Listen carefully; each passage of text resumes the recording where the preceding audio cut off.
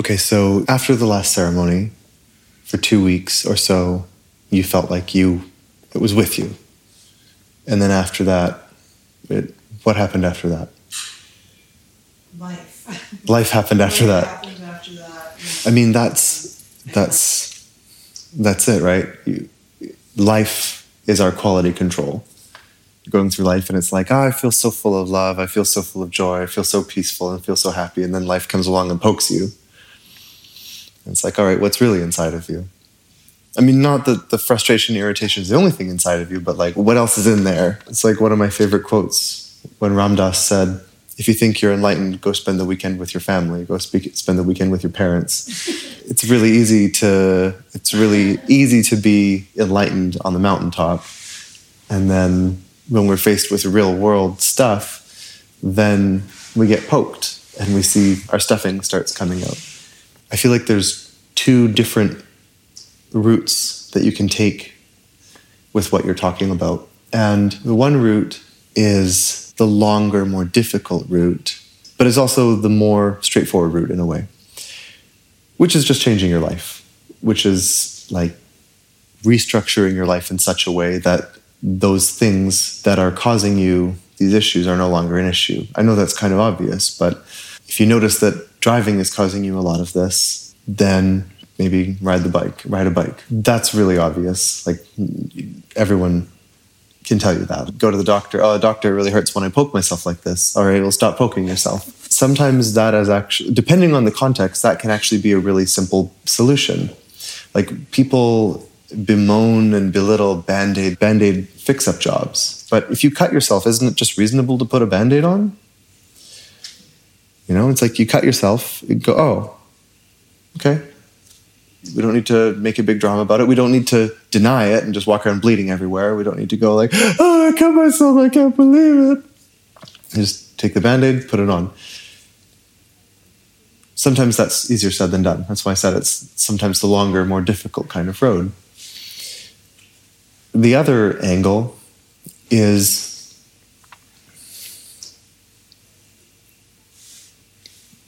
going on the inner route, which is, that was kind of the outer route, right? Fixing it from the outside. And then the inner route is the more ambiguous one. It's the one that is less linear. Because if let's say the issue is driving, you never drive again, that specific type of irritation that you get while driving theoretically wouldn't happen again. The root of it is still somewhere inside of you. It's still going to come up, but that specific irritation wouldn't.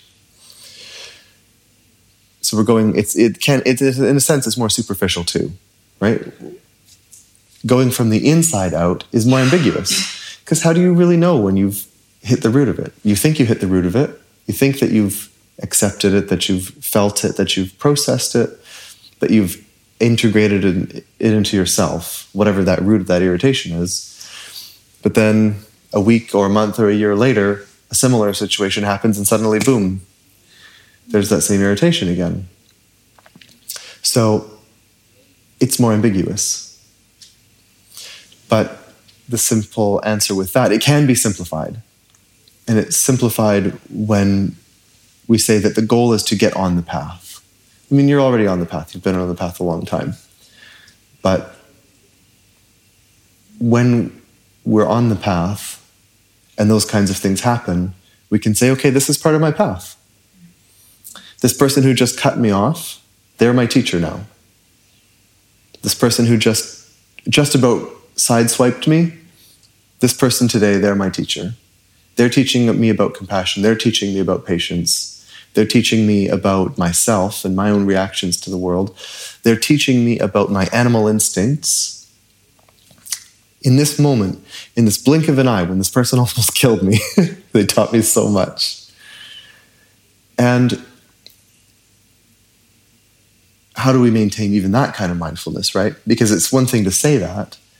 I can sit here with you in ceremony and say, okay, when this comes up, this is what you can do. Here you go. You just do this. Remember that they're your teacher, and now everything will be fine. But also that doesn't work, because what if you don't remember that they're your teacher? It's like life is a roller coaster. life is just a ride. And it's often easy to forget that it's a ride. In the peak of those intense experiences, in the peak of those experiences, we feel fully alive, like someone cutting you off in traffic. There's a certain intense focus. But also there's a forgetting of all of those practices. There's a forgetting of the fact that it is a ride. So then taking it one step further back from that is having a daily, ideally daily practice to help build that muscle memory of mindfulness, so that it's not that you won't react necessarily, but that the reaction will diminish over time, and also your ability to come back increases. So when you're developing a practice of already pulling yourself back, gently, in a friendly way, then you've already built that up so that when it happens in real life, when it happens in your day-to-day life, and you're out there in the world, you're not on the yoga mat, you're not on the meditation bench, you're not in the ceremony, you're out there, and it happens, then you're familiar with that space of, okay, you catch yourself faster. Maybe one day the reaction stops, but I don't feel like that's the goal. If there's a goal, I feel like the goal is to just acknowledge that you are on that path. To acknowledge, look at me, I caught myself. And maybe you catch yourself in a second or a minute or a day or a year after the event. But that over time, we're decreasing that lag time. And the cool thing is that as we decrease our lag time, we're becoming more and more and more and more living in the present moment. Because we become aware of a reaction we had a year ago. Well, we can fall into thinking that we're living in the past. And the worst case scenario, or one of the worst case scenarios, is we think about that event in the past and we just kind of get lost in our past, and then we just start self-flagellating with all these mistakes that we made back then. Oh, remember this person cut me off and then I gave them the finger, and then I was really angry and then I went and yelled at somebody else. So you're seeing how there's two ways you can take that, right? You can look at, I got angry, I reacted, and then I went and I passed it on, basically.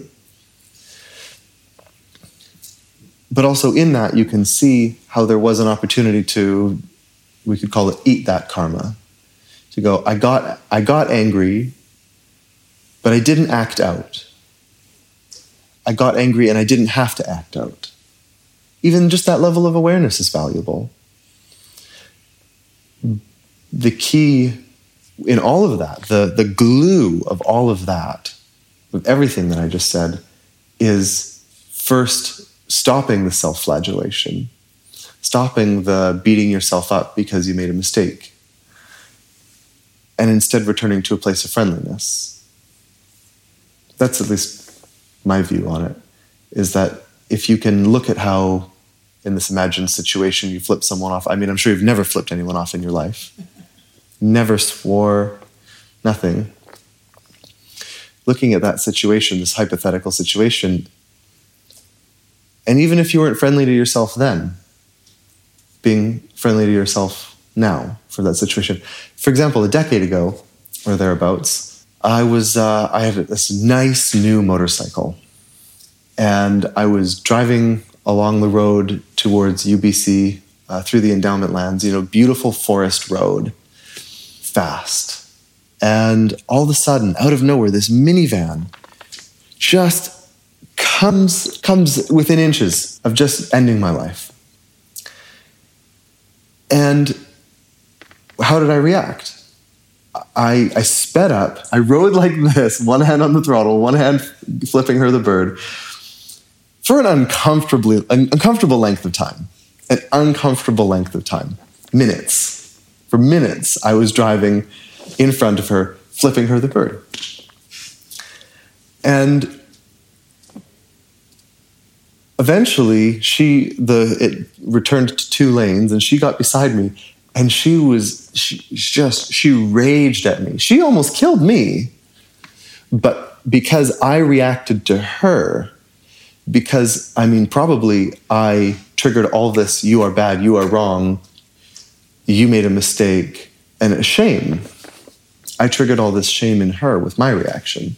And so now she's reacting at me. And so what's my reaction again is anger, frustration, disbelief, like, how dare you? Without taking responsibility for then the reaction that I had caused in her. Because probably her almost killing me was terrifying for her too, but I didn't have that perspective at the time. So I didn't eat that karma. But what can I do about it now? I did the math, it's about 14 years ago. So what can I do now 14 years later? One option I have is to just focus on that event and just play it over and over again in my mind and think, wow, I was such a terrible person. And have this kind of neurotic thinking of like, oh, it's all my fault. I'm so bad. Or I can be a bit more friendly to myself and to her and to have a bit more compassion for the whole situation. For me, and not only that, but I had my partner at the time was in the back. So it wasn't just my life, there was 2 lives involved. So compassion for how traumatic that was for me, compassion for how it was probably terrifying for her, this woman in her minivan. Seeing that, and guess what? There have been times that I've cut people off too, and probably terrified them. Just seeing that we're all part of the same circuit, and finding that friendliness for each of us, wherever we are and what position we are in that wheel of suffering that just keeps on turning. It keeps on turning as long as we keep acting it out. So seeing wherever we're at in this wheel, just having compassion for that place in that wheel of suffering. So you're driving, someone does something, you get irritated. Hopefully, you can find a reaction in you of seeing where you've done that to somebody else and having compassion for your reaction of tension, forgiving the tension, and understanding that the tension is sort of valid. Your body's reacting to a threat. Maybe that threat detection mechanism's a bit cranked up. And for those of us that have been through trauma, that threat detection mechanism in the brain is set to 10 all the time, always looking for threats all the time. Which you can have compassion for that too. And if we are not at a place, and this is like a moment-to-moment thing, because sometimes we're in a place where we can have compassion, and sometimes we're just not. Are we willing to have compassion for ourselves and we don't have compassion? And if we're not willing, are we willing to have compassion for ourselves when we don't have compassion? It's Russian dolls of compassion. And if you're not willing to be willing, can you at least find a willingness in yourself to at least be friendly to yourself? Just, I'm willing to be friendly to myself.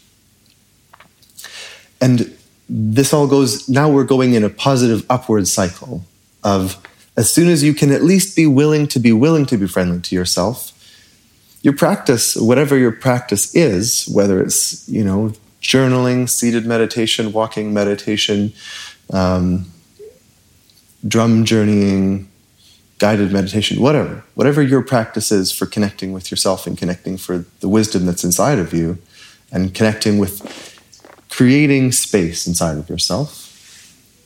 And the more space you have, the less likely you are to have those big reactions.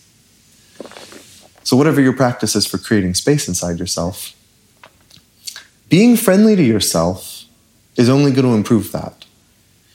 This is something we were talking about earlier, where we can get lost in this idea that the only way we're going to make progress is by kicking our own butts, right? The truth is that for long-term progress, being friendly and disciplined simultaneously, gently disciplined. We have this idea because for many of us, discipline meant physical abuse as a child. So that's not what discipline is. Discipline is prioritizing short-term pain and long-term gain. We're prioritizing, okay, I'm going to do this thing now, and it's not easy now. I'm going to sit and do just even 5 minutes of seated meditation of whatever practice resonates with you, that even if I really don't want to, knowing that it's going to have positive impacts on me in all kinds of different ways. And maybe I don't want to do it now, but maybe I can find joy in that process once I'm actually there. Does that answer your question, or is that an answer to your question? Many other questions that came up along the way. Okay. Eating the karma is what stuck with me. I love that. And being friendly. I'm very hard on myself, so, right? Being friendly and eating the karma are big ones, yeah. Not jumping on the reaction. It's like walking along a hiking trail and you tumble. How fast do you catch yourself? There's any number of different reactions you can have, and they're all fair to falling down a hill while hiking. You didn't expect to, right? Obviously, no one wants that. How many times do you roll before you go, ugh? How many bumps and bruises before you stop?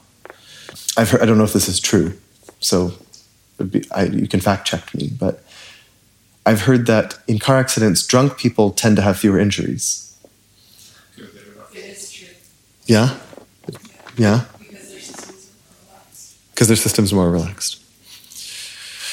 So, drunk people and stoned people have fewer injuries. In car accidents, yeah, there's less resistance, and it's like, I mean, this can seem like a paradox. On one hand, I'm saying, when do you stop, which is resistance, and then on the other hand, there's just relaxing into it. But also, if you think about, if you're tumbling down a hill and you just kind of turn into a blob, you're going to tumble less. You probably tumble less. You just kind of, if you just put mindfully, okay, I'm just splaying. Okay, now you can't roll either. It's this in-between indecisive panic state that really messes us up.